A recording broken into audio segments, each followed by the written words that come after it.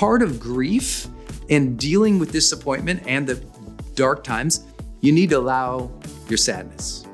Don't, if you start crying, you don't have to, I'm sorry, I'm crying, I'm so sad. No, stop apologizing. You don't need to apologize. It's okay that you're crying. It sucks what just happened. Here's what happens. The more you bunch that sadness up, the more you go silent with it. And the more silent you go with it, the less you're able to cope with it. Because remember, in silence, there's suffering.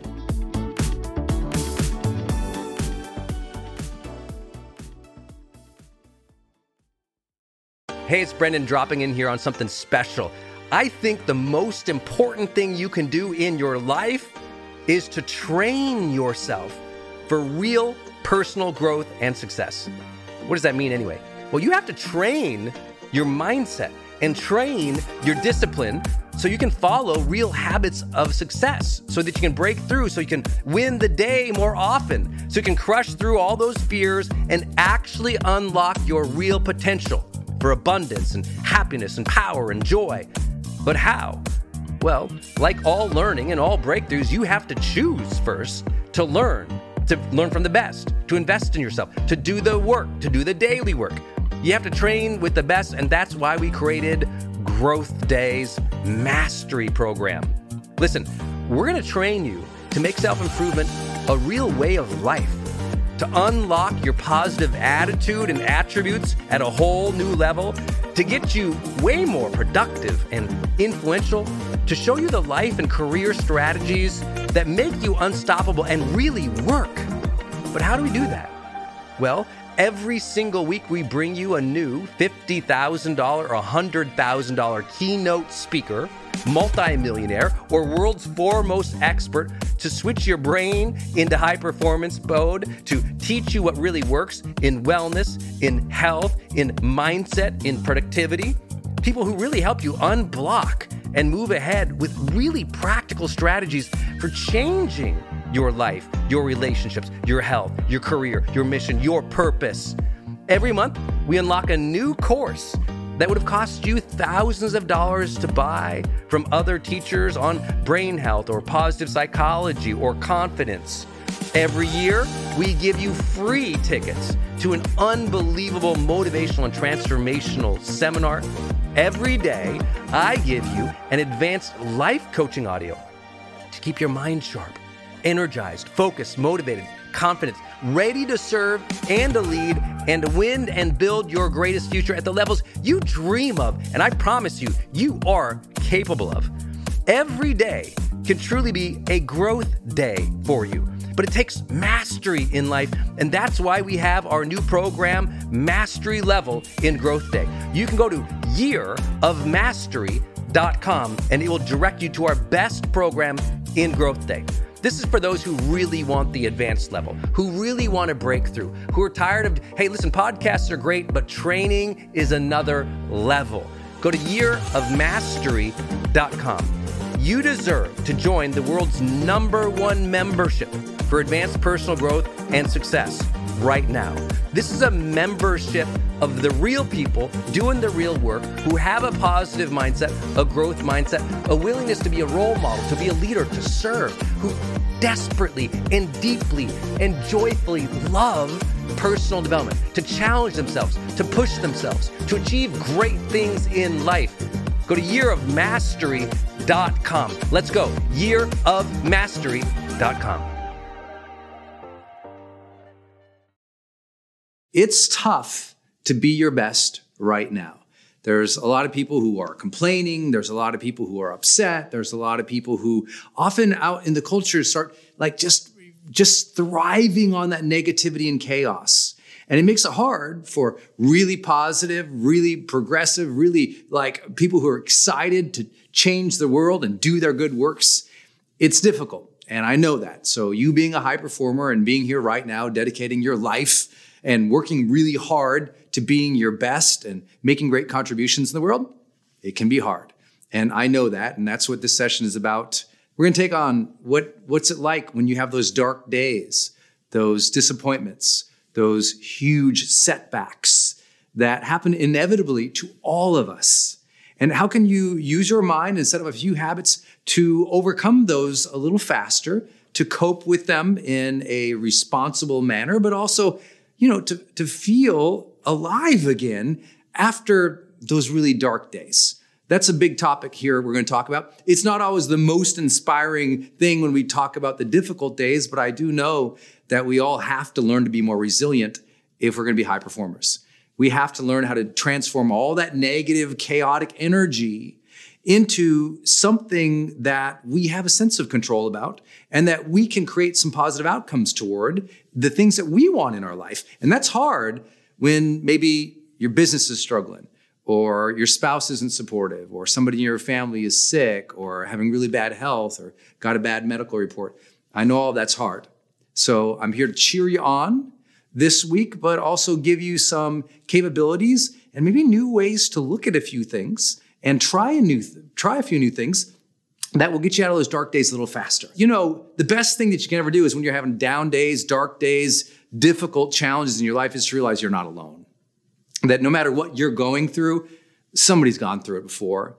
No matter what you're going through, there's somebody out there who not only cares, but also understands. And there's also always other people who can help you get through things. There's a lot of guidance and support out there, especially in this community. I know it can be cliche sometimes to talk about self-help concepts, but I do believe right now that more than ever, personal development and those seeking to make major good contributions in the world, we need you.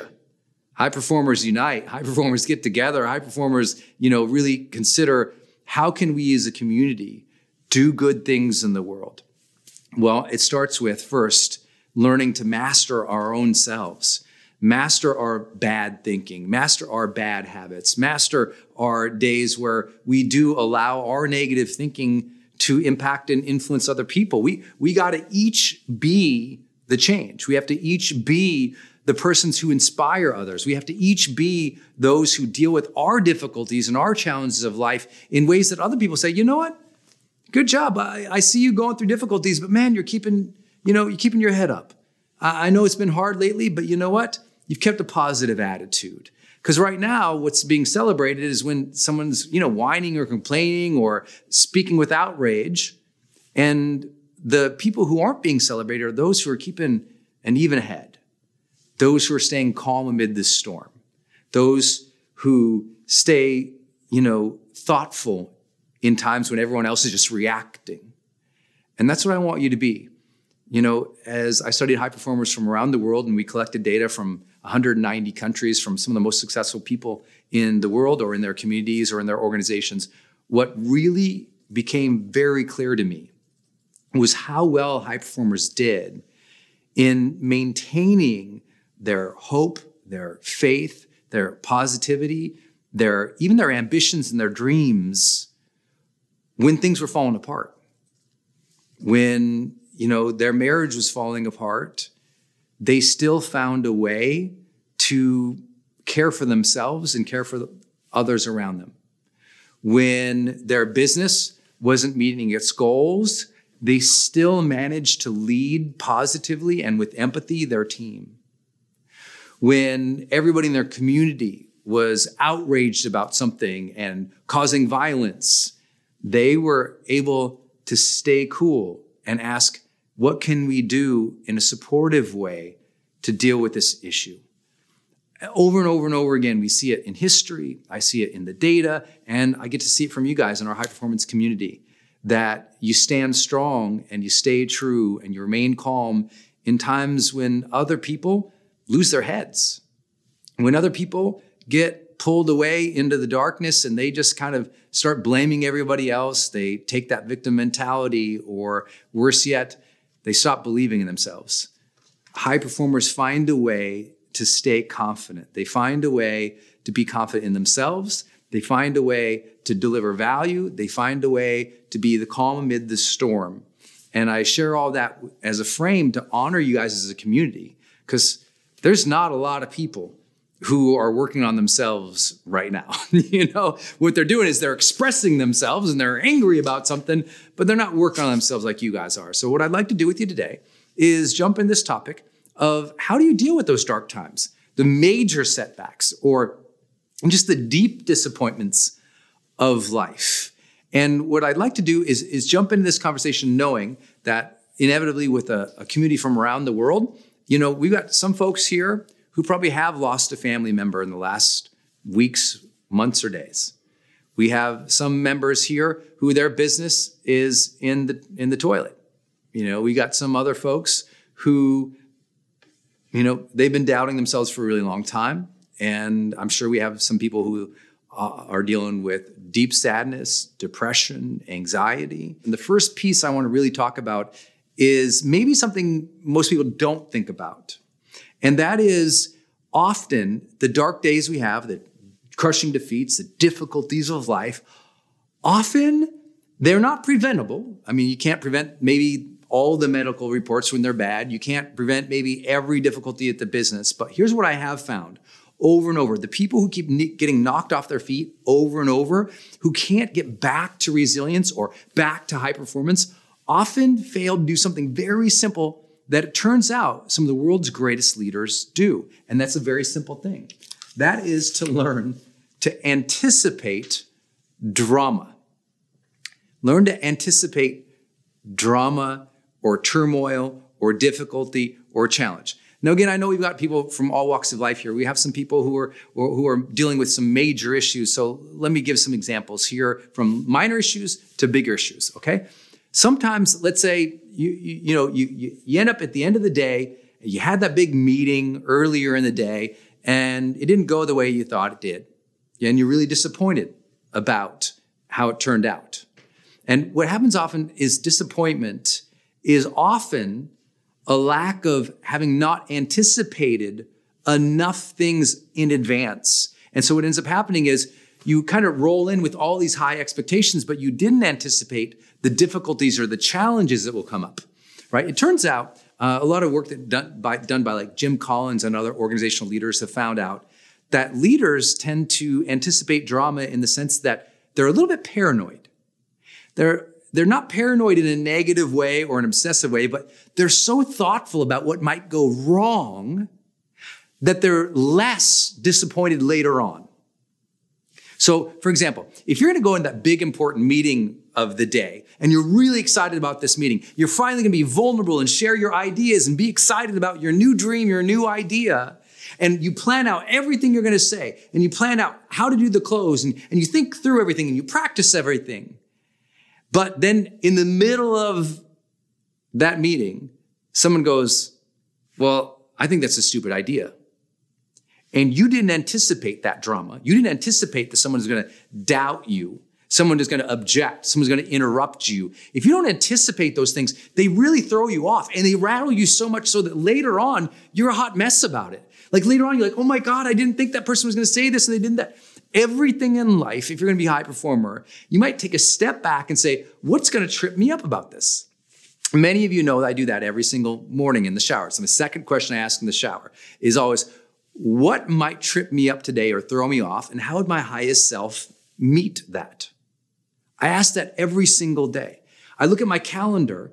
When I look at my calendar, I see big events come up. I go, okay, what might go sideways there? What might not work out well? And by anticipating that, when it comes up, I'm calm. I already saw it in my mind. I already knew it might happen. I already anticipated what to do. And if you anticipate that things are going to go wrong, then when they do, you don't get so upset and worked up about it. Does that make sense?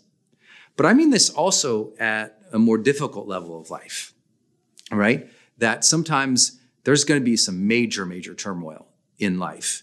And let's say you're heading into a breakup of a relationship.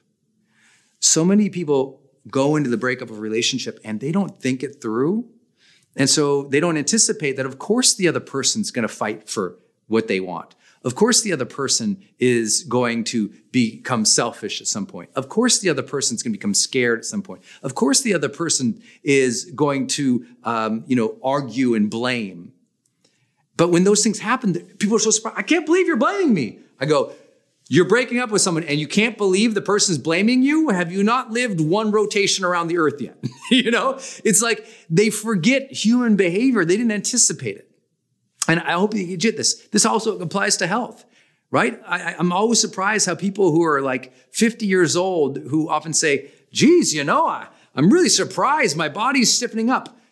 You haven't moved in 7 years. You didn't anticipate that if you don't move in 7 years, you're going to feel like crap.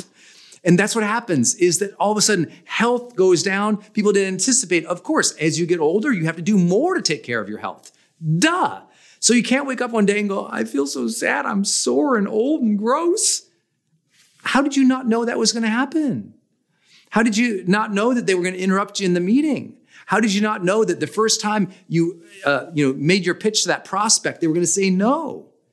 You have to anticipate the no's. You have to anticipate the difficulties, the bad health days, the difficulties. I'll give you like tangible examples from my career. When I go do a seminar, like a 4-day seminar, I have a full anticipation of, okay, what happens if I get sick?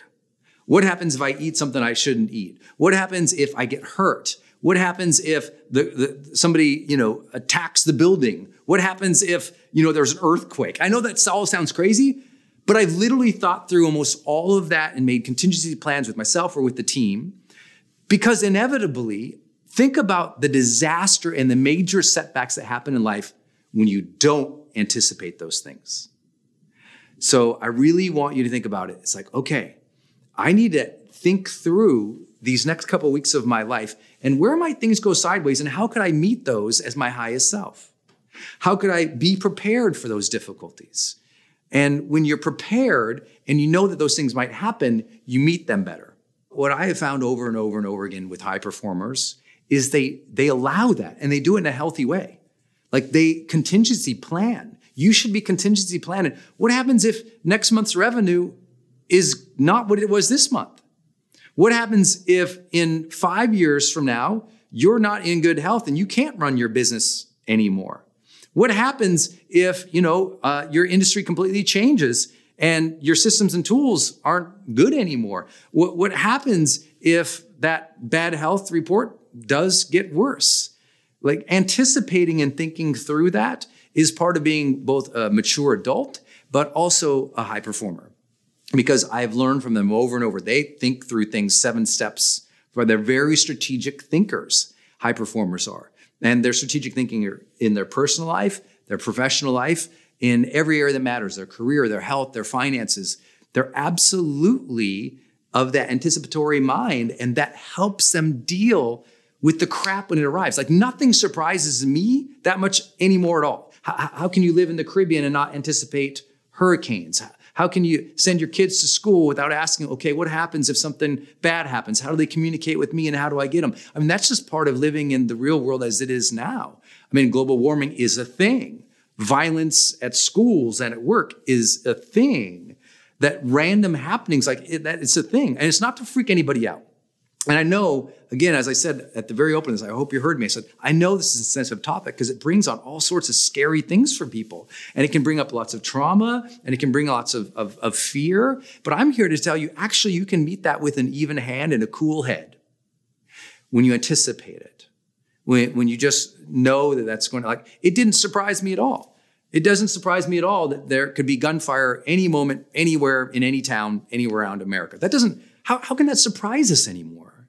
That shouldn't surprise. Doesn't mean it's not scary in the moment, but knowing that these things can happen makes us better, right? I mean, have you ever thought of what happens if you get in a car accident?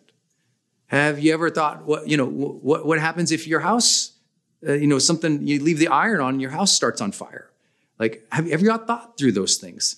And again, I know this is way freaky for people, and I was sensitive. I was like, should I really bring this up to this high performance community? I mean, is this going to be freaking people out? But I just thought, I don't think it will. I just think that you will say, maybe it is good. Contingency planning is a piece of the strategic mindset. Contingency planning is what high performers do. They just think through this stuff. And I can share with you that there's probably going to be a major earthquake in the next 50 years of my life. So you go to, our storage shed, or you go to a certain part of our house and there's lots of water and lots of food bars. And a satellite phone. The odds of it happening are so low, but will it probably happen in 50 years? Probably, right? The odds are much less here than it is in most other parts of the West Coast. But, it's not that I'm a prepper for the ends of doomsday. I don't think humanity is going to end, and I'm not too worried about nuclear weapons falling on my head any day soon. But I am a person who goes, well, if the odds are pretty high, how would I think through that? How would I deal with that?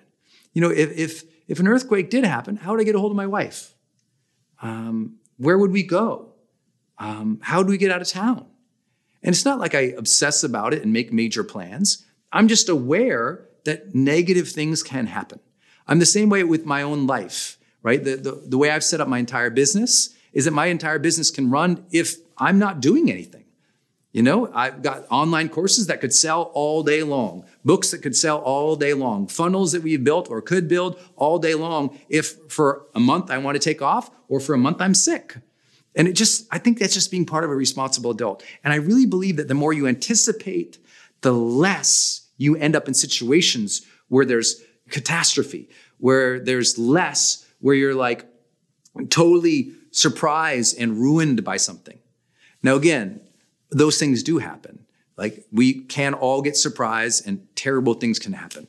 We didn't know, like my dad, we didn't know he was so limited on time. We didn't know. One day he got a leukemia diagnosis and, he was gone 59 days later. And there just wasn't much you could anticipate or do about that. But once we got the diagnosis, we had to think it through. And those are difficult times. But I'm telling you, allowing your mind to go there is important. See, most people, they can't, they're so scared of death that they won't ever even think about it. But I think we should all think about the end of our lives and say, okay, well then, if my life is going to end someday, which it will for all of us, then how do I want to live my life? And thinking about those negative things or those end of time, those can inspire us to live well and to serve well. The only reason I'm doing this work with you at all is because I was put in a place where I had to think through the end of my life. And by anticipating the very end, it's made me live today even better. You follow? So I want you to think of every major thing you're going to do. Like, hey, look, if you're going to go run a marathon, don't just think, oh, I can't wait to cross the finish line. Think about mile 16 when it feels like your feet are falling off. And what are you going to tell yourself when your body starts breaking down? How are you going to refill yourself at mile 12 and mile 17 so you can push through? Like all those little, you got to think through what happens when it gets hard. What happens when it's not going to go right? And when you think through what happens when it's going to be hard and not go right, you end up less disappointed, less surprised, and less in places what you would call a major setback because you already visited it. You were already there. You already anticipated. You already lived well. You already gave well. You already thought about their objection, and now you can deal with it confidently. That's the stuff that we're really talking about today. It's not to say, as you'll see, lots of crap can happen. But man, the more you anticipate, the better. Trust me. And I know this will bring up a lot, so I'm just going to move on to maybe get a few of the questions you might have or maybe some specific circumstances. Second big idea I want to share with you here is to learn to delay your response. Specifically, what I want you to do is delay your emotional response. Now, this is where, some people say, well, Brendan, that's a pretty stoic thing to say. And I'm like, well, yeah, maybe. I mean, stoicism has a lot to teach people. And I think it's important that when something goes on, not to freak out about it. So many people, here's what they do. Something negative happens, and immediately they believe or think that it's the end of times. And so they anticipate total destruction in the moment something simple happens. Like they anticipate total failure, total horrible, and they get all worked up and they get super emotional about stuff when it's just like, you don't even know it's going to happen yet. Or even if it did just happen, just delay your response. You get that terrible email and it fires you up. Someone writes you a bad email, right? A customer, coworker, and you get pissed. And all the fire is coming up and you just feel like you're going to spit acid at the world. You're so angry. What do? Well, first I would say, why don't you learn to delay the time between stimulus and response, right? Before you jump to anger, can you see the email and not get to anger? Delay that. Delay that emotional response a little bit more, right? It's so easy to just go with the emotions, but often the way to cope and be resilient more is to think about the thoughts that you are having and ask, are these thoughts that I'm having, are these emotions that I'm having actually supporting me in coping with this, moving through it, or serving as a role model? Are these thoughts and emotions I'm having actually helping me cope with it, move through it well, or be a role model? And so I think that all the time. You know, when there's thousands of people on who we care about, who's part of this community that we deeply care about, and all of a sudden our live cast goes dead, we don't freak out. We just don't. We just say, okay, take a breath. Let's go through this checklist. Let's check this, plug that thing in, do this thing. Let's go. That's all you can do. But if you let yourself freak out, if you go to immediate freak out, then what ends up happening is you're also training your mind and your body to go to immediate freak out. The way that you deal with every little bit of surprise and every little bit of drama and every little bit of disappointment is only setting you up for how you're going to deal with the next one. So if you're freaking out about all the little things, when that big thing happens, you're going to be a disaster. So what I tell people all the time is go through the day and start training yourself to delay response time. Just start training yourself. If you feel a negative emotion coming on, or you want to immediately fight back, or you want to immediately say something negative, just breathe it out a little bit. Take 2 or 3 deep breaths and kind of wait and see a little bit. You know, the great spiritual teachers, read any great spiritual text, and you will see that every single great spiritual guru, every single great spiritual leader of any times and any faith, they had a calmness when the drama was around. They didn't jump to anger. Often they asked questions. Often they delayed their response. Someone would ask a big question and they'd say, good question. They'd close their eyes and they'd meditate for 20 minutes and come back with something. We're in such a culture of speed, answer, respond, retaliate. I'm kind of take a breather. Don't let anybody fool you into thinking you need to reply immediately to anything. Life is on your clock. It's on your timeline. And you need to start with that as a presupposition. So when a negative event happens, as an example, and everyone's like, Brendan, what do we do? Often I just take a breather and I think about it for a minute. And then I'm decisive and we move. But I don't get caught into the drama. And I tell you, that's helped me in a lot of sort of spaces in my high performance life. You know, I've been at a seminar before. Some of you guys know this story. I was at one of my own seminars and somebody had a seizure in my audience. And I mean, talk about drama and a major setback for a seminar leader. You're doing your seminar and all of a sudden someone has a seizure and everybody in the room freaks out. I mean, people completely freak out. They're jumping up. They're trying to run back there oh my God, help. I mean, it was like a bunch of, it was really, really a crazy moment. But I saw it happening. And as soon as you see lots of drama, choose to be the calm amid the storm, right? You let's say you're a mom and two your kids come in and they're screaming at each other. Right? You want to fix it and you want to scream at them to stop screaming at each other. And now you're all screaming at each other, right? That immediate impulse is usually not the one to go with. Delay that response a little bit. Notice the drama and choose to be the calm amid the storm. Recognize it and deal with it from your highest self. I saw the drama in the audience with literally hundreds of people completely freaking out. It was just unbelievable. And because the person was having a very physical seizure, was literally on the ground, bouncing around on the ground type of seizure. It was very dramatic. And people were really scared. And when people are scared or when they're angry, they tend to act very impulsively. And sometimes acting impulsively in those situations aren't actually serving you. And so you see it, and I see it from the stage. And so everyone's freaking out and everything. So I just grab my mic. And now I don't know what's going on. I've never been in this situation before. I've thought about it though. And so I just grabbed my mic and I said, please, everybody, if you are not a doctor, sit down. Because everyone's standing up and they're all gawking around like this. What's going on? And I'm like, sit down.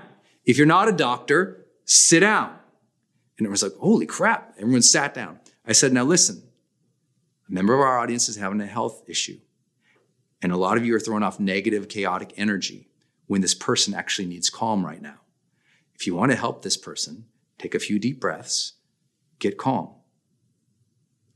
And it just completely changed the energy of the room. Because think about the person having a seizure. Do they need all this frantic, chaotic, crazy energy all around? But it was a positive intent. People did want to help and stuff, but they're freaking out and they're screaming. It's like this person needed calm. This person needed to be supported with calming, healthful energy in the room, not that type of energy.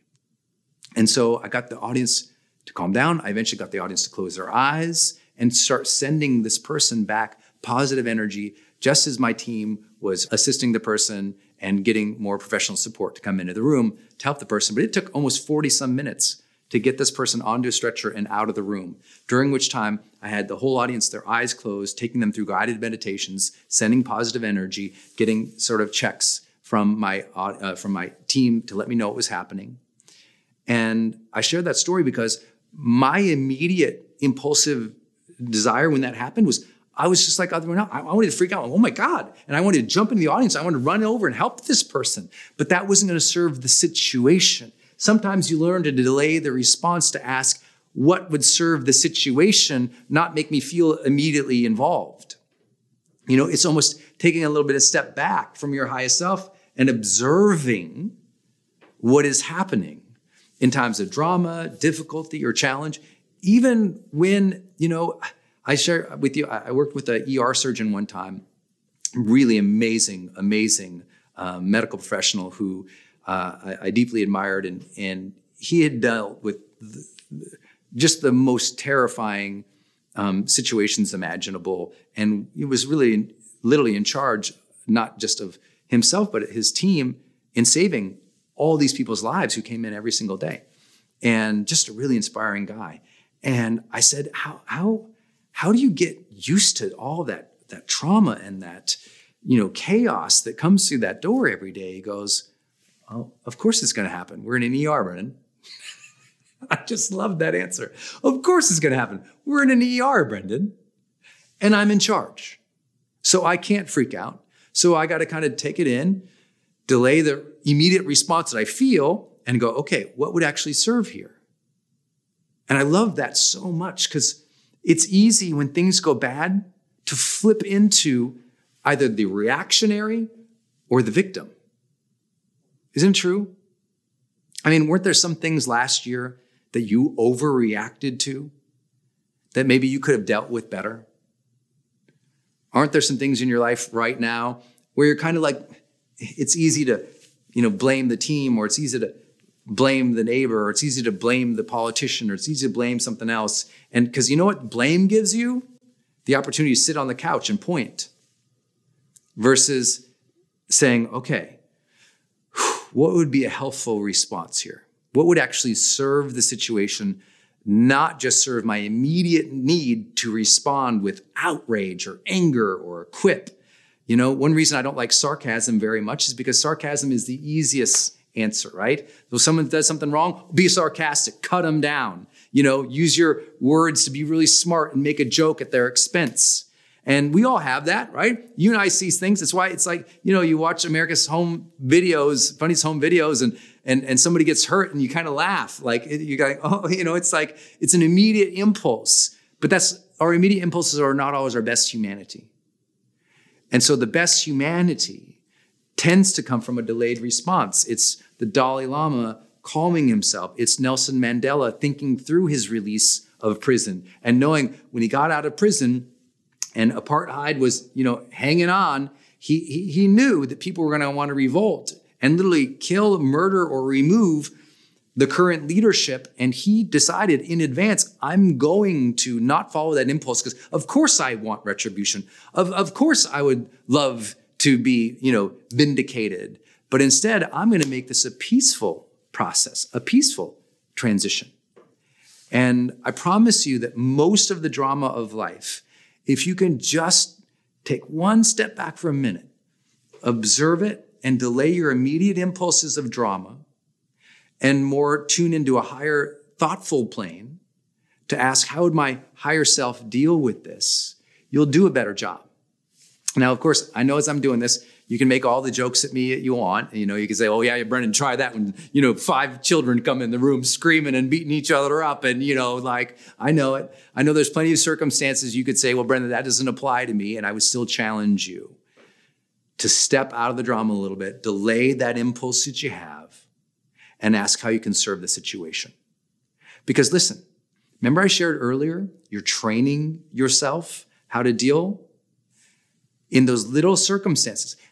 When you get cut off in traffic, how you deal with that is probably going to come out when you get cut off in the meeting.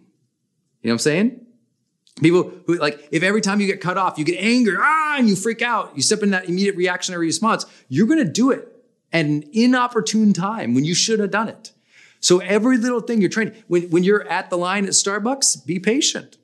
Don't be an impatient person. Because if you're impatient at the line at Starbucks, how are you going to treat your kids when you're tired and they really need mommy's attention?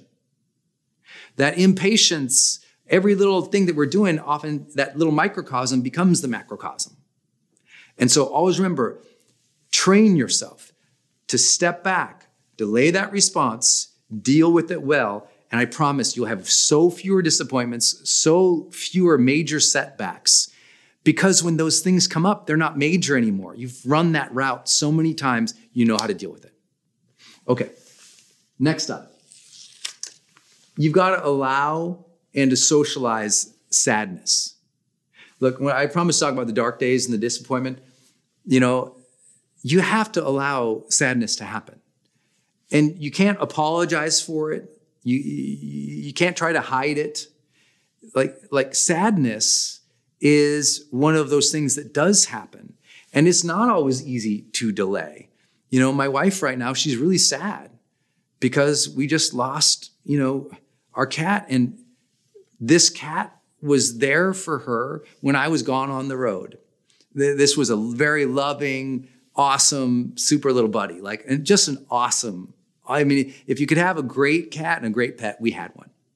And she's sad and she's going to be crying over the next couple of weeks in random times. She'll probably be, picking up the mail and cry one time totally randomly. She'll have all these moments where she'll just get sad and she has to allow that. Part of grief and dealing with disappointment and the dark times, you need to allow your sadness. Don't, if you start crying, you don't have to, I'm sorry, I'm crying, I'm so sad. No, stop apologizing. You don't need to apologize. It's okay that you're crying. It sucks what just happened. It's okay. Cry it out, man. I tell people all the time, cry it out.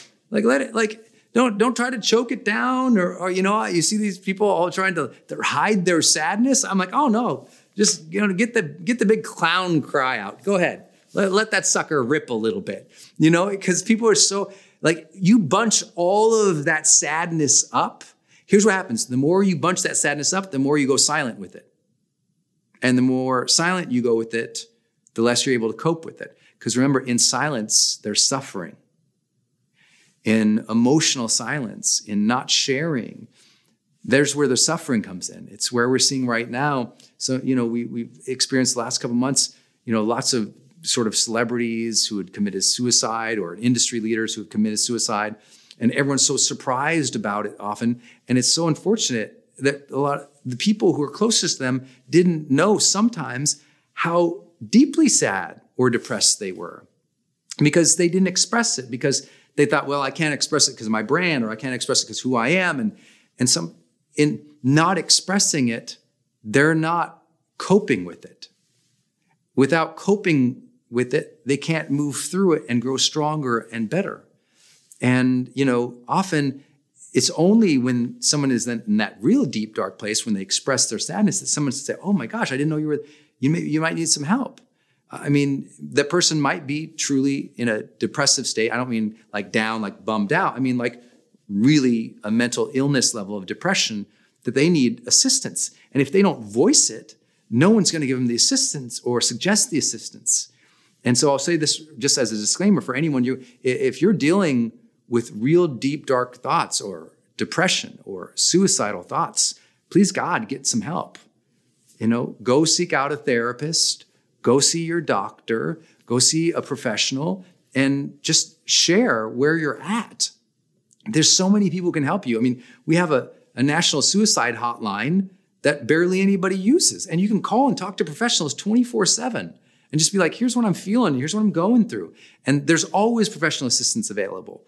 And we need to take advantage of that. But what happens is when you get sad, it's easy to get silent because you feel like it's not allowed. And that's what I'm saying. You have to allow, first is allow it. If you're sad, allow it. Stop fighting it so much. Just be like, damn, I am sad that I lost that business deal. I am sad that I lost that family member. I am sad that this negative thing happened. I didn't want it. One of the ways that I move through sadness so quickly and terrible things happen in my business or my life, losing family and friends and clients, having business deals go in the tank, watching, people I care for really be mistreated, was the ability to go, God, that really does bum me out. And allow it, not rejecting the sadness, allowing it and going, I'm really sad about that. Let myself have my cry. Let myself have my pity day. I'll let myself, I always say, like, if you're sad, I'm fine to lose a day to sadness. I don't want to lose a week to sadness. I don't want to lose a month to sadness. That's unhealthy. But to lose a day, to call in sick and say, you know what, can't work today, can't shoot today, don't feel good today. There's nothing wrong with that. And if you can have that mindset that there's nothing wrong with you being sad, you'll be healthier. Isn't that an irony? If you finally realize there's nothing wrong with being sad, you'll actually be healthier. And then maybe you'll be able to move on to this next part. And that is to socialize your sadness, to share with someone, I'm really sad about this. And allow for the fact that they're going to go, oh, well, all you have to do is A, B, and C. And they're going to try to solve it. Doesn't matter what they do. The goal isn't for them to solve it. The goal is for you to share it. That's all. Stop worrying about what they're going to say about it or judge about it, but share it anyway. And some people say, well, that sounds crazy. That's pretty vulnerable. I lead a team. Are you telling me I should tell my team that I'm upset or I'm sad or I don't feel good about this or I'm disappointed? I'm like, yeah, tell them. Well, what if they don't understand? They'll understand. They've been sad too once. That's like, why do you think you're so different than everybody else? That's what gets leaders in trouble is they don't communicate because they think they got to be bum and so different than everybody else. I'm like, no, you know what? Sometimes your life sucks too, high performer. And you sharing with other people who are maybe high performers or even underperformers isn't going to take away from you. Sharing emotion does not diminish you. Sharing emotion makes you stronger. Sharing emotion makes you a member of the community. Sharing emotion bonds you with people. Sharing emotion opens the gate to conversation and to change. And so whether it's sadness or even joy, like stop not sharing it. Part of the reason people feel so cut off from who they truly are is they don't express their true emotions. That's it. They feel like, I don't feel like myself. I don't feel like I know myself. Well, of course you don't know yourself because you've never actually shared yourself. Because you're sharing yourself, it's not just the Instagram world we have to share where everything is white and pretty and perfectly set up, right? We all have darker sides. We all have difficult days. And it's like, if we don't talk about those, how can we possibly lead? How can you possibly inspire kids to deal with conflict? How can you possibly set up the next generation to know that, the difficult times are going to be here, even though right now we got a booming economy and everybody seems so happy. Like if we don't share the sadness from what we experienced from World War I or II or the Holocaust or the school shooting, or if those negative things happen, we all just carry on faking it like they didn't happen and we're bummed out. Why would we change? We change because we're upset and hurt and saddened and disappointed that these negative things happen. So now we can say, you know what? In the future, I don't want that to happen. Here's how we can deal with it even better. And that's it. That's what we have to learn to do. So I want to share with if you've been sad about something, you haven't shared it with your spouse, go ahead and go home tonight and share it with them. If you've been disappointed with your team's results, go ahead and walk in on Monday and say, hey guys, I got to be honest, I think we can do better. If you're frustrated with your partner and how much they're contributing or not contributing to the business or your life, go take a moment to breathe through it and then go say, you know what? I have to share. I feel frustrated and I feel like I have to let that be known now. Now, in my email, I said that, sometimes there is a difference between sometimes vulnerability doesn't help. And I think that's true. I think sometimes vulnerability at the immediate point of sharing isn't always good without that delayed response. Sometimes, we've gotten to a culture where everyone's just supposed to share their feelings at everybody. I'm angry. I'm like, ooh, take a beat back, man. Think how that's going to impact other people. Same thing with your sadness, because you know what?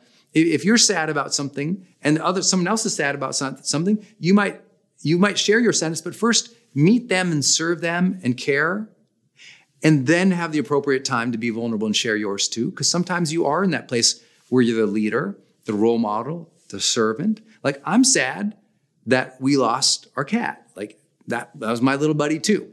We have 2 cats, if you didn't know. The other one's more of my friend. But for me, it's like I'm used to that cat being there. And I'm sure you've lost a dog or a cat, or it's like feels like losing a part of the family sometimes. But for me, right, in those moments, for the first day or 2, I just had to be there for my wife. Like, I had to acknowledge and allow myself to be sad about it, but I'm not going to talk about my sadness with her right away. Like, I let her know I was sad too.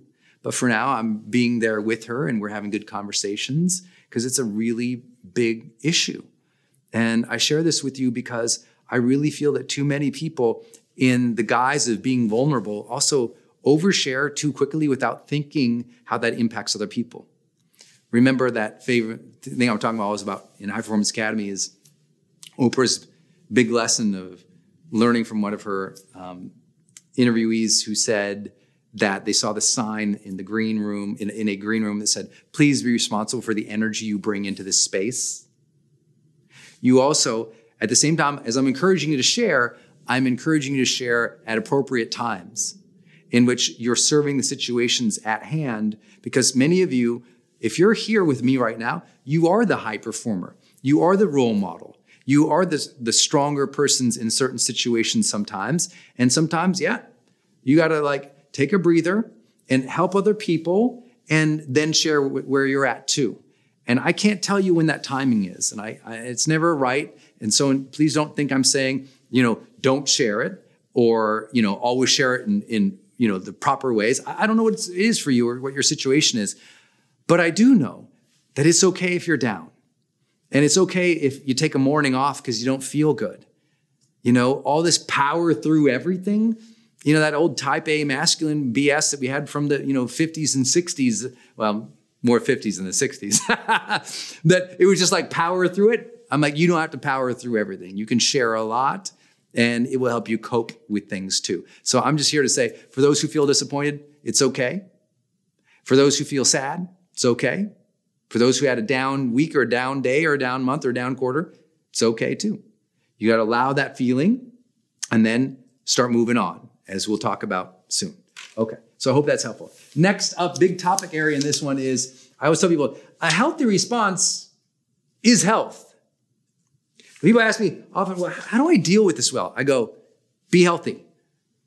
And what I mean by that is specifically, when you know you're disappointed, when you know you're sad, when you know you've got major setbacks, you have to delay the response to order 10 gallons of pad thai.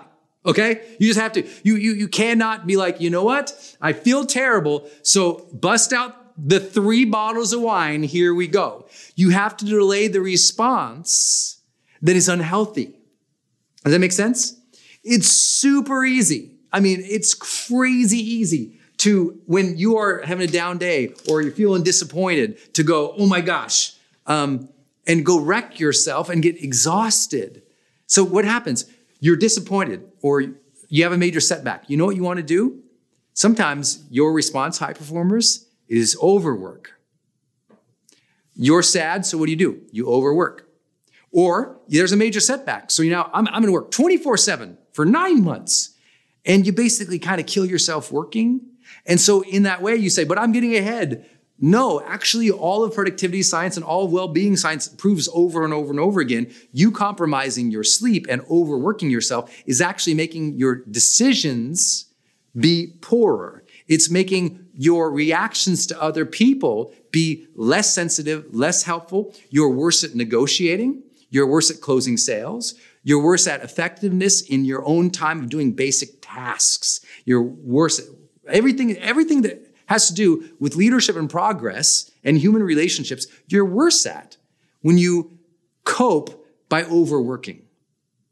But that's what we do. I'm disappointed, so I'm going to work harder. I'm mad, so I'm going to work harder. The business isn't doing well, so I'm going to work harder. But if you overwork yourself, that is not a healthy response.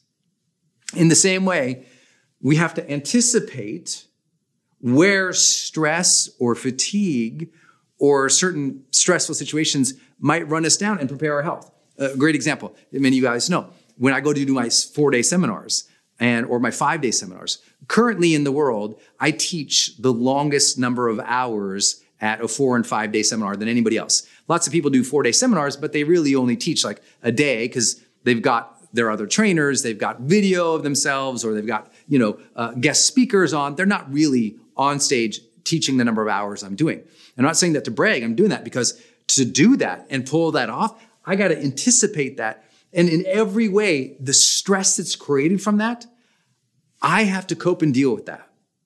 And so I've got to eat a certain way in my big events. I've got to meditate a certain way. I've got to rest and recuperate certain times. I've got to do certain things backstage. I also have to, in high stress situations, change up my supplementation game. Like I supplement differently at my seminars. I eat or supplement very differently on days like this than like if I was just sitting at my computer all day.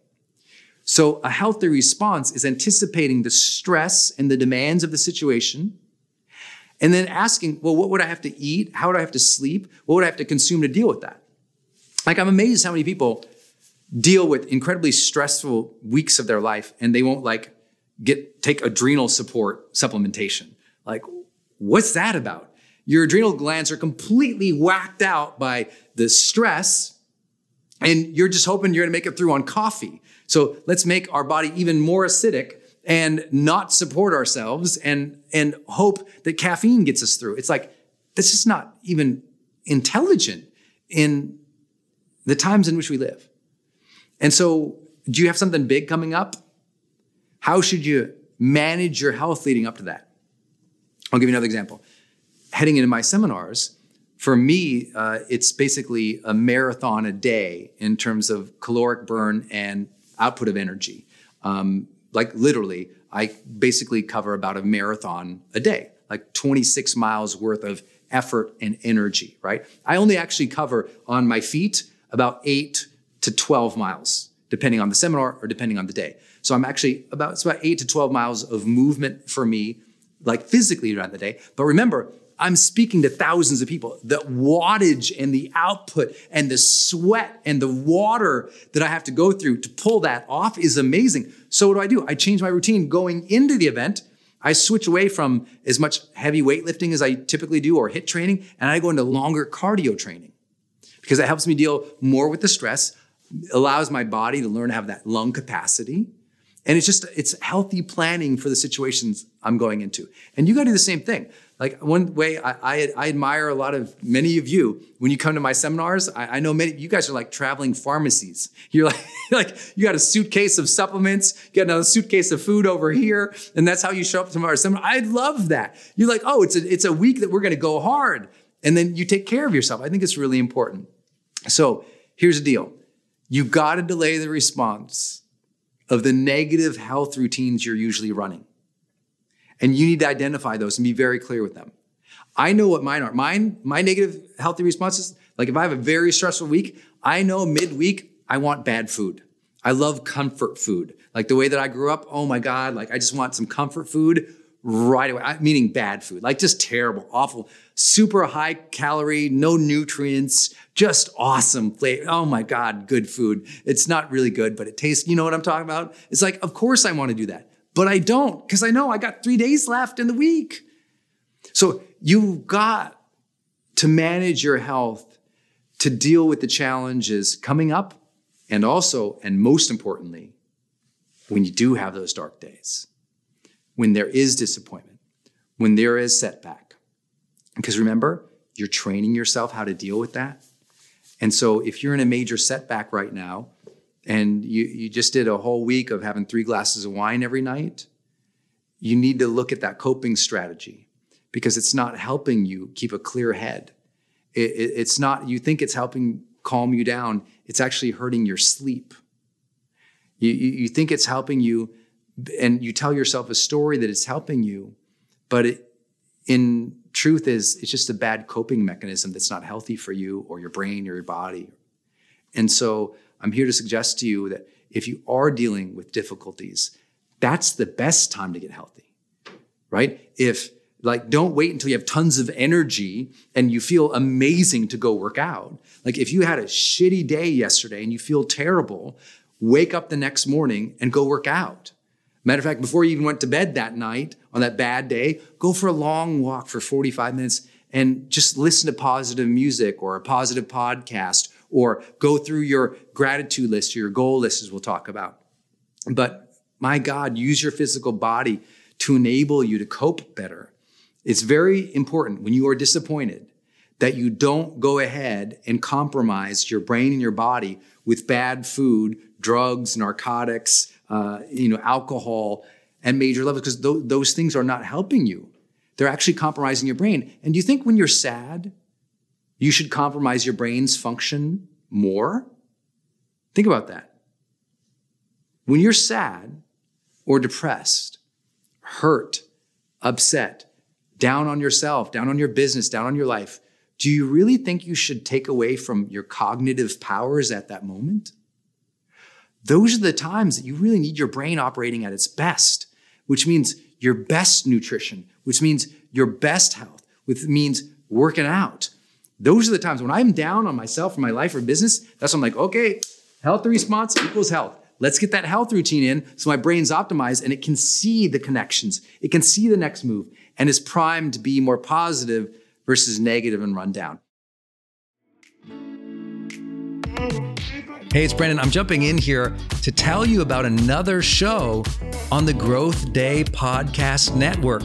Yes, both of my shows are on the Growth Day Podcast Network. My show, Motivation with Brendon Burchard, and Marketing with Brendon Burchard. Those 2 shows are sponsored by the Growth Day Podcast Network, but we have 4 other incredible shows that we have launched with. The first show is Straight Up with Trent Shelton. Trent is just an incredible motivational speaker. If you've never seen this guy on stage or listened to his podcast, go subscribe to Straight Up with Trent Shelton. He's got over 12 million fans online. Why? Because he just brings the fire. He's so incredibly passionate. He's so knowledgeable about the struggles we have with our mental health, with our relationships.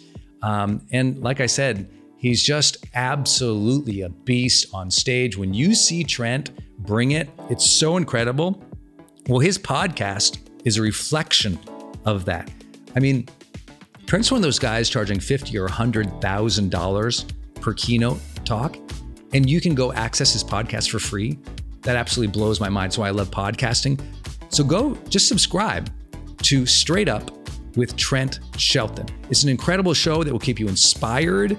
You'll hear about his real life struggles as he's trying to deal with his health. Being a former NFL player, an athlete, when he gets injured, or how he's trying to build his business, or how he's trying to maintain positive relationship in his life where, as a creator, so many people are judgmental. He's an incredible force in this world, a great friend, and somebody I know you'll learn a lot from.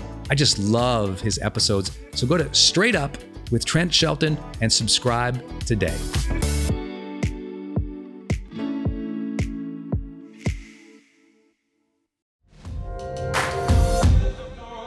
Hey gang, it's Brendon. I'm going to change gears real quick and talk about another show here on the Growth Day Podcast Network.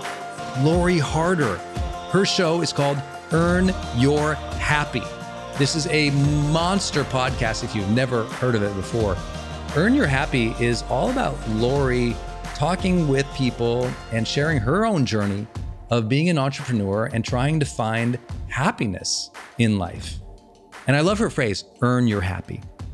You know, if you've ever heard me tell my car accident story, I felt like at that moment, I got life's golden ticket, that second chance, but I also felt like this feeling that I had to earn it, to earn that second chance.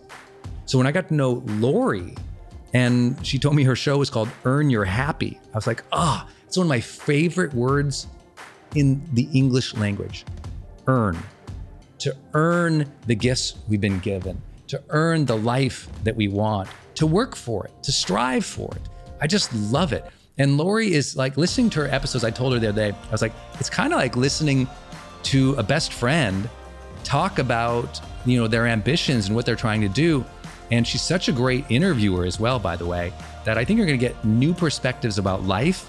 You'll laugh a lot, you'll be motivated, and you'll learn from somebody who's out there actually doing the work, building a great business and life and family.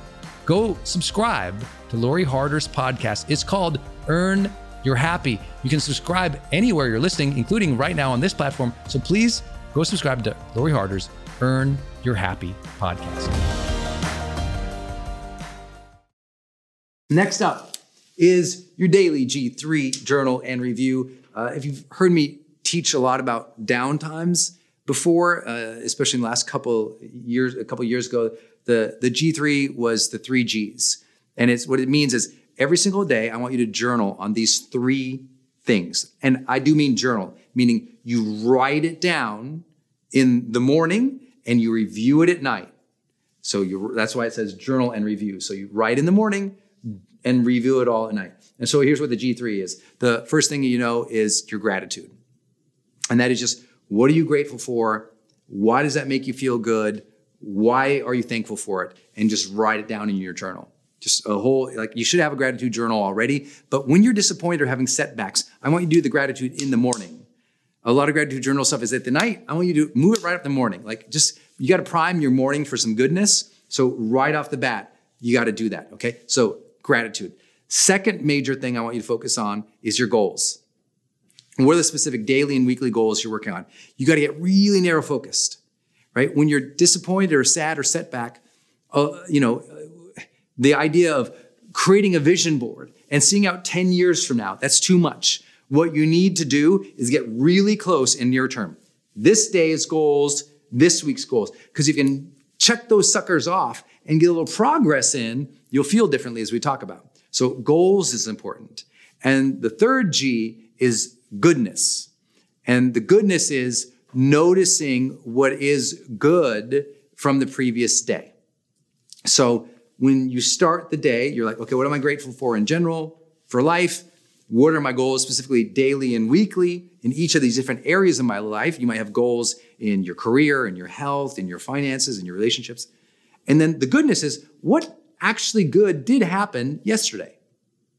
And that will just get you in a place where you're like, oh, this day is going to be good too. It's making you more mindful to all the good things. And the reason I do that one last, and the difference between gratitude is general things you're grateful for. The goodness thing is to think about what good happened yesterday. And the reason we do that, because in neuroscience, we know that thinking about the goodness from yesterday is triggering your hippocampus to kind of turn on and fire up. And if we get more memory activation off the bat in the morning, we actually have more creativity in the day too. It's weird. Sparking memory is good for creativity. Creativity is very good for coping. And so that's why I'm trying to get you to reflect a little bit on something that happened yesterday, just to think through, find that mindful moment. And it's also teaching you to be more mindful of the moments each day, not just grateful in general, but actually being mindful for the good moments each day. So I want you to do that journal every morning. And then every night, I want you to look back at it and think about it and maybe repeat it if you want to. I just want you to review the day and review those things. What was I grateful for? Oh yeah, that's right. Because maybe at the end of the day, the truth is you haven't moved a lot forward. Maybe, your spouse or yourself, you're still sick, or maybe there's still conflict, or maybe the business still, because I'm not going to be Pollyannish and say everything changes in one day and everything's great just because you did your gratitude journal. You might get to the end of the day, it still sucks. So reviewing it is going to put you back in that positive mindset that's going to help you then take the next day as well. Okay, last big idea in this particular section is all about these two magical words. When you have disappointment, dark days, progress and perspective are everything. Matter of fact, I remind myself of this all the time. And that is, if I'm having some dark days and sad times, I'm like, I got to get progress. So what I'll do is I'll identify my 5 major moves. If you read this book, High Performance Habits, you know about the 5 major moves. So I identify my 5 major moves, and I'm like, I'll swiftly move towards one, because momentum can shift mindset. And so if I'm in dark, disappointment, down, momentum, like achieve some goals. But here's what's important. Notice I said the 5 major moves. That's what I mean with progress. Because what a lot of people mistakenly do is they just start doing lots of tasks and activities that aren't correlated in any way to the meaningful pursuits of life. So here's what happened. I'm bummed, I'm down, so I'm doing a bunch of work. The next day, they still feel bummed and down, because what was their work? It was a bunch of activities that actually didn't matter, that didn't give them any meaning. So if you're down, the most important work you need to be doing is the ones that you do feel connection, enthusiasm, meaning, fulfillment, satisfaction from. Those ones that do intrinsically bring you joy. Those are the ones that I want you to progress towards. Matter of fact, I really want you, when you're feeling down, disappointed, major setbacks, dark days, what I really desperately want you to do is stop multitasking and doing all the little like busy work things that don't matter. Like put off, like if it's Wednesday and you got a stack of bills and they're not due for another 30 days, don't pay the bills that day, because that's not fun. And you got plenty of time to do it later when you feel like, when you get over this funk, like just say, okay, write the date on those bills, pay them but don't do it today, because that's busy work. Instead, today, find an activity that you find to be creative, compelling, engaging, fulfilling, and do that. Progress towards the things that have meaning. That's huge when you're down. But most people don't do that, because what's comforting, just like eating comfort food, is doing low-hanging fruit activity. Now, I'll pay the bills and answer a bunch of emails, but those small little tasks, those don't give you enough bang for the buck to really move through it. And there's a big misconception about that in the culture, including the science, that often says, oh, no, just, if people can complete small steps, small tasks, they'll feel better. And it's like, well, yeah, we all have this reward system in our brain, and a little dopamine will fall out. But do we want a little drip of dopamine, or do we want the floodgates to come open and feel alive? So I want you to do the activities that are more meaningful, not just like tasks. It's really important. Let me give you an example, and I hope this doesn't offend anybody. This is a very common thing I learned from a very, very famous female executive leadership coach. She was sharing with me that a lot of her clients, when they were down or disappointed, they'd be at home, and she said that what they would do is they'd decide to reorganize their closet. And I said, they what? She said, they reorganize their closet. And I said, did that help them? She goes, of course not. I said, did that make them feel better? She's like, a little bit. And I said, well, did you then tell them to later on, when they feel bad, to organize the closet again? And she's just like laughing. We're having this conversation. And she goes, the truth is, organizing the closet, it makes them feel good and gives them something to do. But it's actually a delay tactic from facing what is real and needed. And so it's just as bad as comfort food. And I was like, wow. And so she asked me, she said, so Brennan, what's your closet? And I was like, oh, that's good. She said, what's your closet, Brennan? How do you, what do you do to delay taking on the things that are necessary when you are down or frustrated or hurt? And I had to really think about that. I was like, wow, what do I do that's not helping, but it's like a little busy work? It's kind of shuffling papers around. And I was like, oh, you know what I do? I go to my journals and my notes, and I kind of review them or organize them. And she says, not helping. And I said, dang it. Okay, good. I said, what should I do? She goes, find the needle movers and get a little progress towards that. That major activity or major project that actually matters. One little, just don't give time to all the other busy work because that's just comfort food. I was like, dang, that is a really huge insight. Progress towards those things that matter, because that will also then help with this. But I think this is a very separate idea. I always say progress plus perspective. Perspective you get from time away from something or from other angles into something. And so the most important thing that I can encourage you to do, just like I asked you to socialize sadness, is to share how you're viewing the problems that you're having in your life or the challenges. And what I mean by that is literally share how you're thinking about it. So if you're struggling with something with your team or your business, then go to your team and say, hey, can I just walk you through how I'm thinking about this and seeing this? And perspective is not trying to solve anything, right? This doesn't say problem solving. It says perspective. It means you share specifically with other people how you are thinking about something and ask how they would think about it. Follow me? So it's like, I'm dealing with this loss in the business right now, and it's really bumming me out. I don't know really how to think. Can I just share you how I'm thinking about it? And you need either a coach who can hear that, a comrade, a collaborator, a colleague, someone who you know, like, and trust, who you can just share how you're thinking through more often. Because most disappointments happen because we get myopic, meaning we narrow our focus solely to the problem. And in not describing how we're viewing it, we can't broaden it.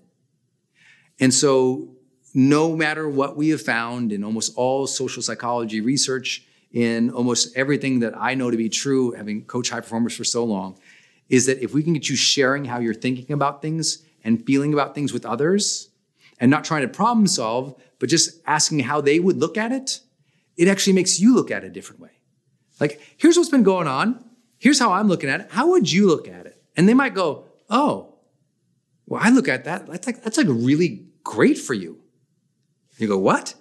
And well, it gives you time now to kind of restart. It's like when Steve Jobs came back to Apple. He had a very different perspective going back to Apple than he had when he was already running it before, but got fired. And that perspective allowed him to do better. He had to go to another organization and start another company and have a whole new set of team members to help him look at things differently that allowed him, when he came back to the same problem, if you will, the same opportunity, if you will, Apple, he saw it in a completely different way because he'd been with a different group of people considering a different problem, and he learned new ways to think. And that's what we always have to do. Keep expanding your ways of thinking about things. Now, I know none of this sounds easy, but when you have a dark day, who wants to work out when you have a bad day? When you feel sad, who really wants to share anything? When you're pissed off, who really wants to gulp that down and be the better person? But these things are what you have to start training yourself to do if you want to cope better in the future. And sometimes in the immediate, it doesn't feel like, oh, I really want to talk this through. But I'm like, if I talk it through, I'll cope it through better. And next time, it won't be such a big deal. Here we go. And yes, do you have to force yourself to do these? Yeah. Well, good thing. When we talk about high performance, we always say the journey to greatness begins not at comfort and certainty, but when we're allowing ourselves to step into discomfort and try new things. And if you're going to reach another level of performance in your life, I'm here to suggest to you that when you're disappointed, do the things that bring discomfort, but make you better. We'll play a video related to this topic that I've shot and trained on before, which is kind of how do you develop that emotional mastery when times are difficult. So it's just 5 kind of secrets or strategies for you to kind of master your overall emotional life. How do you develop emotional mastery? A lot of folks go through their life and they feel bad about themselves. They go through their lives and they're not resilient when the crap hits the fan. They go through their lives and they don't feel like they understand other people, or worse, they don't understand themselves. So emotionally throughout the day, they're just up and down. It's doubts and fears and hurt and anger and reaction. And they never get to that point where they feel like they really connect, that they really have any solid feelings about themselves that endure despite the situations. Everything is so situational for them emotionally that it's just a constant battle to feel good. And I hope that isn't the case for you, but for a lot of people it is. So let's talk about 5 ideas to develop emotional mastery in your life so that you can have more of a continuing feeling and sense of self and strength. Number 1, we got to begin with empathy. Before we even talk about your emotional world, let's make you more informed about the emotional world of others. A lot of folks, they've never really observed the feelings that other people are experiencing. They're always in their own thing, I wouldn't call them narcissistic per se, but they're in that sort of tragic place where everything's about me, me, me, me, me. How do I feel? What do I think? What's happening to me? And sometimes the real understanding about ourselves comes in our connection to humanity, the feelings of others. Because you know what? The feelings of others can give us perspective into the feelings of ourselves. You go volunteer at a soup kitchen or a domestic abuse center or somewhere where people are really struggling. It helps you develop a greater level of gratitude and appreciation. It helps you develop concern for others, because if we don't have concern for others, it's hard to have real concern for self. And if we don't learn more concern for self, we won't even pay attention to our emotions. We'll just keep choking it down, pushing it away. And so first, I just say, before you develop any emotional mastery in life, it's about time to connect with other people's emotions again. See how they feel. Pay attention to what they're saying. Try to read into body language a little bit, not to make assumptions, but to seek understanding in other people again. Like turn the worldview lens, like you operate your life like a camera, and zoom into people's emotions again. When you're watching a movie, when you're having lunch with your wife, when you're talking with the kids, try to start asking yourself, what are they feeling? What do I feel like they're thinking? And then ask, is this what you're feeling? Is this what you're thinking? Because the more you're able to identify other people's, the more you might learn something about yourself. So I say to develop a greater connection and strength with yourself, develop a greater connection and strength with other people too. And that's a big leaping point, big breakthrough for a lot of people. Number 2, emotional mastery, self-reliance.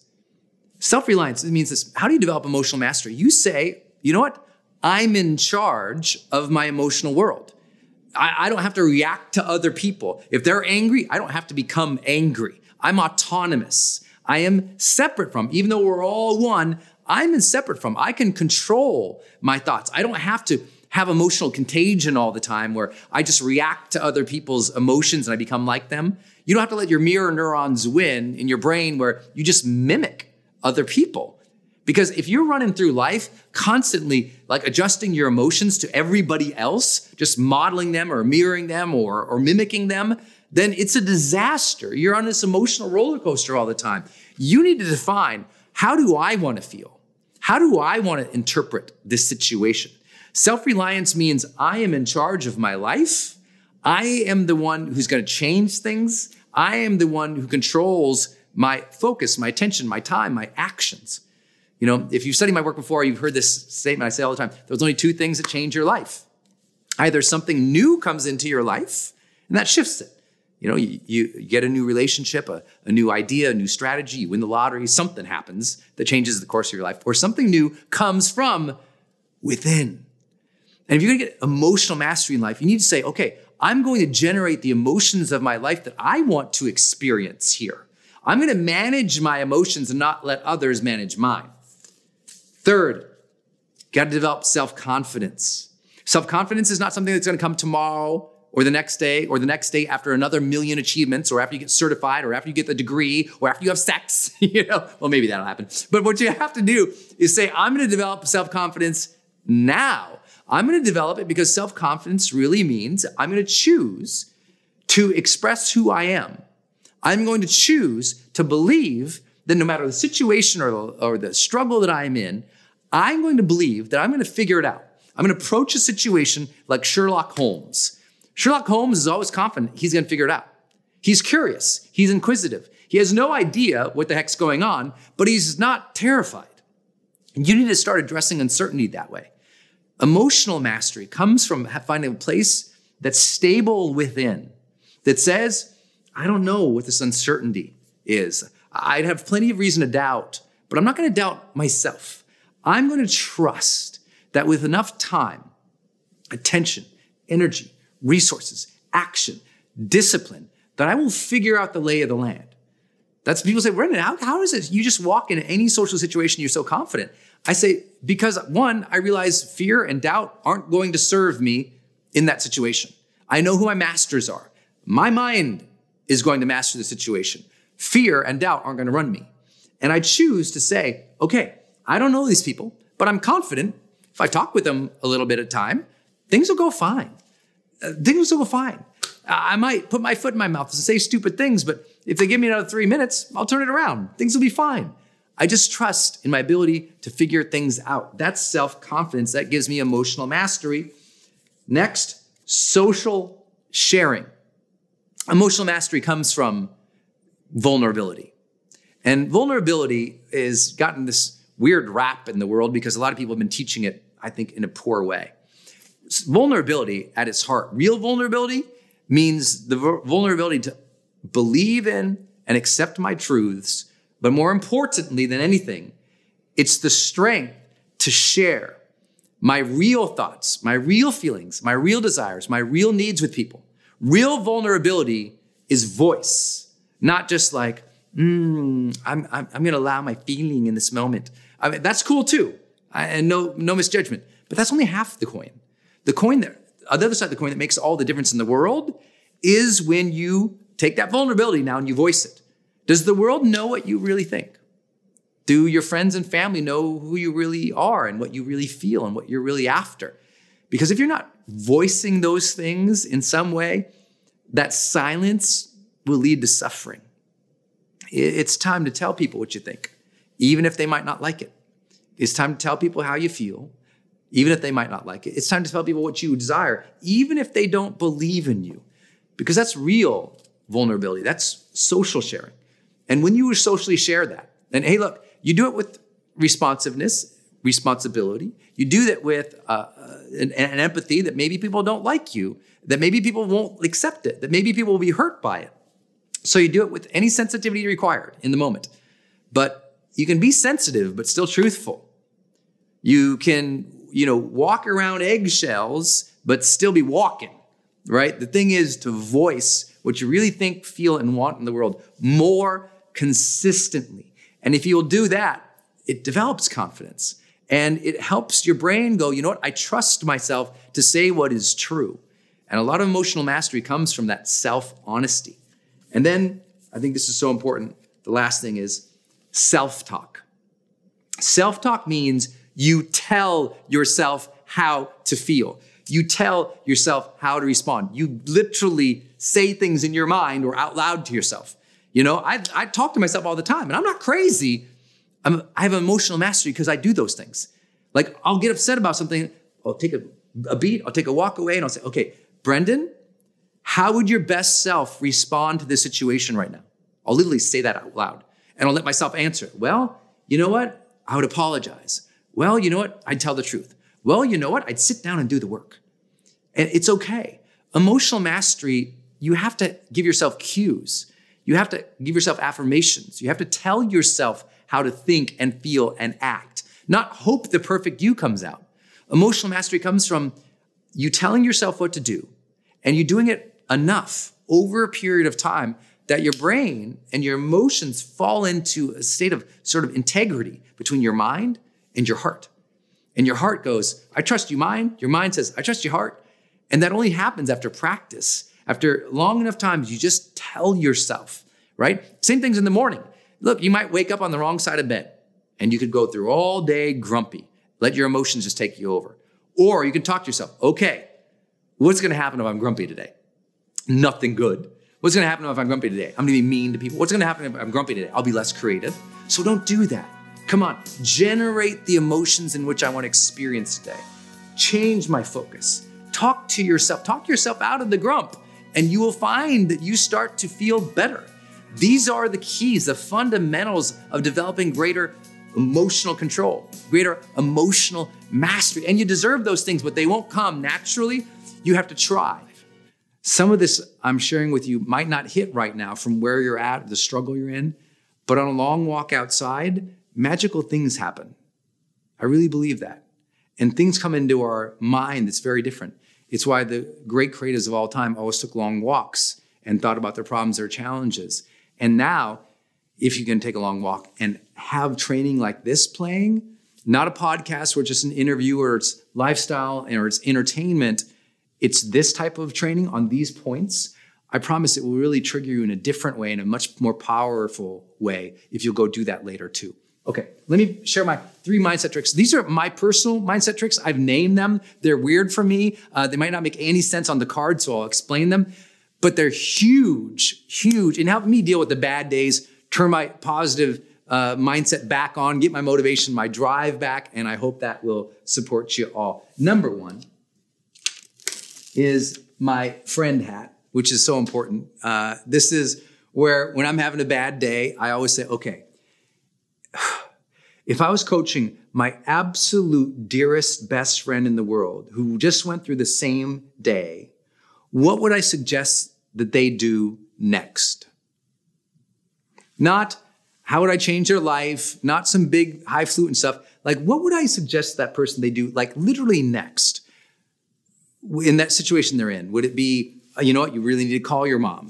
You know what, you need to call that person, apologize. You know what, you need to send that email. You know what you need to do is take this. But what would I tell my absolute best, most adored friend to do as their very next step? Not the whole plan, just what's one thing I would tell my absolute best, dearest friend. I ask myself this question probably 2-3 times a week, right? Because I'll get frustrated by something will piss me off, or I'll be bummed that something crashed and burned. I'll be like, okay, if my best friend just went through that exact same thing, what would I say they should do first? And of course, once I think of what they should do first, then the next step comes, and the next step, and the next step. Meaning, kind of coach and advise yourself from a third-party standpoint. I know you probably know you should do that, but here's the way that I make it stick. I write the letter. This means I sit down with a blank piece of paper and I write the letter to myself from the best friend's perspective. Dear Brendan, you're really ugly and stupid, but you're my best friend. So, buddy, here's what I recommend you do about the situation that you're in. Here's how I think you should think about it. Here's what I recommend that you should do. And I literally write the letter to myself from the perspective of my best friend. Does that make sense? That's what I call putting on my friend hat, and I write the letter, Dear Brendan. And sometimes I write it, it's super short. It's on a little note card. I write like 10 sentences. Other times, man, I got to dig deep, and that thing becomes like a 4-page letter to myself. And we know from psychology, specifically dealing with therapy and trauma, that if you will write yourself a letter, it does significantly change your emotional well-being. And writing it from this perspective as a friend I have found, made my letters much more compassionate, much more thoughtful, much more positive. So I just put my friend hat on, I write myself a little letter. That's number 1. Number 2, my mind trick number 2 is the new chapter. And this is another writing technique, because writing techniques tend to be the most profound in helping people deal with trauma or difficult days or challenges. And the new chapter is I literally write on a piece of paper, I write new chapter. And here's how I start. I say, if I started all over again, ... and then I write. And this helps me separate the current conditions I'm in towards the future. I don't always do these two together, but sometimes, maybe like twice a year, I find myself doing both together. But the new chapter things is like, if I just had a terrible day and I know how to handle it, I know what to do, I don't really need the friendship hat on, I kind of got the plan, but I'm just like, it's a big setback or it's a new way to begin. I'm just like, new chapter. If I was to begin all over again, what I would do right now is, right? It's kind of like the way I think about it is, when you turn 30 or 40 or 50 or 60 and you got that 0 on the year and you feel like it's a brand new beginning or like New Year's for you, start from like, if you were to start all over and I'll just write that out and I'll just write 4 or 5 pages of like, okay, if I was starting all over, I would think this way. If I was starting over, my relationships would be like this. If I was starting all over, I'd take care of my health this way. If I was starting all over, and I just write it over and over. I write that phrase, if I was starting all over, if I was starting all over. And it's like the new chapter. If life was a new chapter. So if I was starting all over, and I'll tell you, I get so fired up doing that. I'm like, oh, I'd be healthier. I'd do this. And we have a form of that when we do our New Year's resolutions, but it's kind of weak. When you say, it helps you by writing, if I started all over, here's what this is doing. It's helping me think, plan, and consider my future. And guess what I'm not doing? Ruminating about the shitty day I just had. I'm not on the old situation anymore. It just takes my mind off the old situation and it reminds me about the personal control I have because I'm like, oh, I could actually do these things. Does that make sense? Because here's what gets you in trouble. The dark days and the disappointments, you know when those get bad and turn into depression? When you ruminate on it over and over. When you run it in your head 1 million times over and over, and each time it gets a little darker and a little darker and a little over 50 shades of gray and is worse and worse and worse and worse. And all of a sudden, it's just this terrible disaster. You need to be careful of that. So that's how I trick my mind. I don't let my mind even do it. I go, if I start over, these things. Last big ideas for you guys today. This is my favorite one. Mind trick number 3, buy tickets. This is something I say to myself because a old mentor of mine said this to me one time. I was a maybe 24, 25-year-old man, and I was a member of Kiwanis. And if you guys didn't know, Kiwanis it's kind of like Rotary or Lions Club. It's a nonprofit organization that's dedicated towards service in the community. And I was in Kiwanis, and I was the youngest one, hands down. Like in the room, we'd get together every single month on a Tuesday, and we'd have lunch, and we'd have a speaker in, and then we'd talk about a volunteer project we were going to do that month. And that was kind of how it went in Kiwanis for me. And so, but in my room, I was 24 or 25. In the room every Tuesday, when we got together, everyone else was older. I mean, they were like 50s and 60s and 70s older. When I was 20, I was the youngest person in the room every single time. And I remember I was having a particularly challenging time because I was thinking about quitting my job, but I was scared because I hadn't saved any money. I didn't know exactly what I wanted to do. I just knew that I knew that the job wasn't the thing at the time, but I didn't know what it was. And so I was scared to make the leap. And I was kind of struggling with some existential stuff because, it'd been 4 or 5 years I hadn't had a girlfriend. And it was just frustrating. I was like dating, but I just wasn't making real connections when I was dating. And I was just unhappy in that part of my life. I didn't know what I was doing with my career. I didn't have a significant relationship. I was like, oh man, I didn't feel good. And so I was having a really down day on that particular Tuesday. And I went in and I was sitting next to this guy, and he was one of the awesome Kiwanians who was there. And he was, I think he was probably 59, 60 years old. He was in banking, very successful, wealthy guy, happy, he was like a happy-go-lucky grandpa type, just a good dude. And I'm just kind of listing off to him all these things that suck, And he says, well, what are you doing about it? And I said, well, and he says, well, I bet. And he said, I bet I know what's going on. He says, you're going home, you're probably watching too much TV, drinking too much beer, and sitting alone too often, or you're going out and not having any fun, and and we're just talking. And my mode was, I go inside, so I kind of pull away from people when I'm unhappy. And so I was like, I kind of pull away, and I'm in my house. And he says, well, I know how to solve your problem. I said, oh, what is it? He goes, buy tickets. I'm like, buy tickets? What do you mean buy tickets? He goes, I want you to open up the paper. Remember the papers? So he says, I want you to open up the paper. And he goes, I want you to see what's going on in your town. And I want you to buy tickets to whatever's coming up the next 7 weekends. Is there a symphony coming to town? Buy tickets. Is there a ballet? Buy tickets. Is there an art museum? Buy tickets. He said, is there a concert? Buy tickets. And I said, what do you mean? I said, buy tickets. I want you to buy 1, 2, 3, 4 tickets. And I want you to take your friends, and I just want you to go. I want you to buy tickets, and I want you to go. And I'm like, what the hell does this have to do with anything I'm even talking about? He goes, just buy the tickets and come back next month, tell me about the tickets. And I'm like, no. And he literally pulls out his wallet, and I'll never forget it. He sets down 3 $100 bills. And he goes, buy the tickets. Here's the money. And I'm like, what do you even? And I was literally so frustrated. So long story short, I'll try to keep it shorter. But so I bought tickets. I got a symphony ticket. There was like a dance troupe in town or something weird. There's a Dave Matthews concert. And what else? There's one other thing. I can't remember what it was. There's something about the tickets. I went with 1 or 2 or 3 friends and went to them. And the second, I remember the opening act for the Dave Matthews Band started. And I was like, got it. Because sometimes when you're down and out, you got to get out and about. And so I was down and out, and he got me out and about. And then with your friends and you're socializing, and it's in a new environment, and things are happening, and my mind just started turning on again. I started getting all these ideas and these dreams that I don't know where they were. They weren't in my room. They weren't in my bed.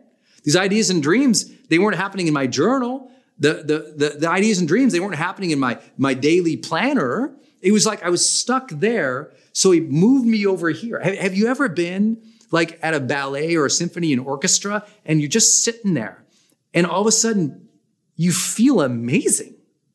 Like the music hits you, this idea comes in, and you walk out and you feel amazing. Have you ever gone to a Broadway show? You went in and you were frustrated and freaked out because all the horrible New York traffic, and all of a sudden you laugh your ass off and you leave the Broadway show and you feel like $1 million. And now no problem is going to slow you down. That's buy tickets. Buy tickets to the seminar, buy tickets to the event, buy tickets to the art museum, the ballet, buy tickets. And I mean, if you're down and out and your life sucks right now, go buy tickets for the next 4 weeks. And I promise you're gonna be like, damn, buy tickets. That changed my life. Changed my life too. And I've learned ever since then, like if I'm down and out, it's like, buy tickets. I hope you're having a better day now that we hung out a little bit and you worked on yourself. Do me one last favor. Listen to it again if you're having a really tough time in your life. Just take a long walk. Listen to the whole thing on the whole walk. Walk the entire time. Come home, start again.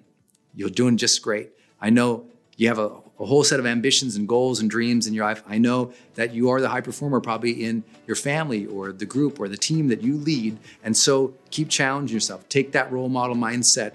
And remember, it's always okay to feel sadness, but there's so many coping mechanisms that help you work through it in this session right here. So revisit it, okay? With that, until then, go out there as always, live fully, love openly, and make a difference today. Hey, are you on my text list? Did you know if you're in the US, you can text me at 1-503-212-6125. I actually have that text number on my Instagram account bio as well, if you want to go check it out.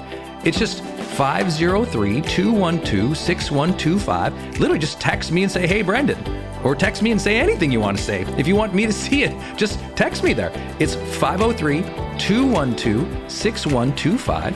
And it's my exclusive text list. And if you're not on it, it's where I share some of my most popular episodes. Or if I drop a new YouTube, I send it your way. Or if I have some kind of free thing going on the internet, I give that exclusive link out to that group. So just go there and text me.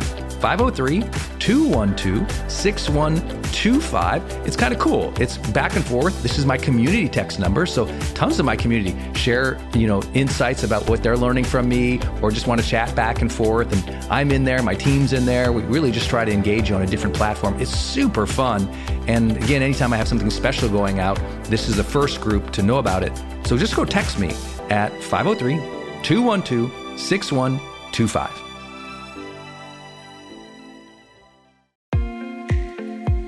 Hey, it's Brendan from the studio here. I want to jump in one more time and tell you about one of our partners, and that is Kajabi.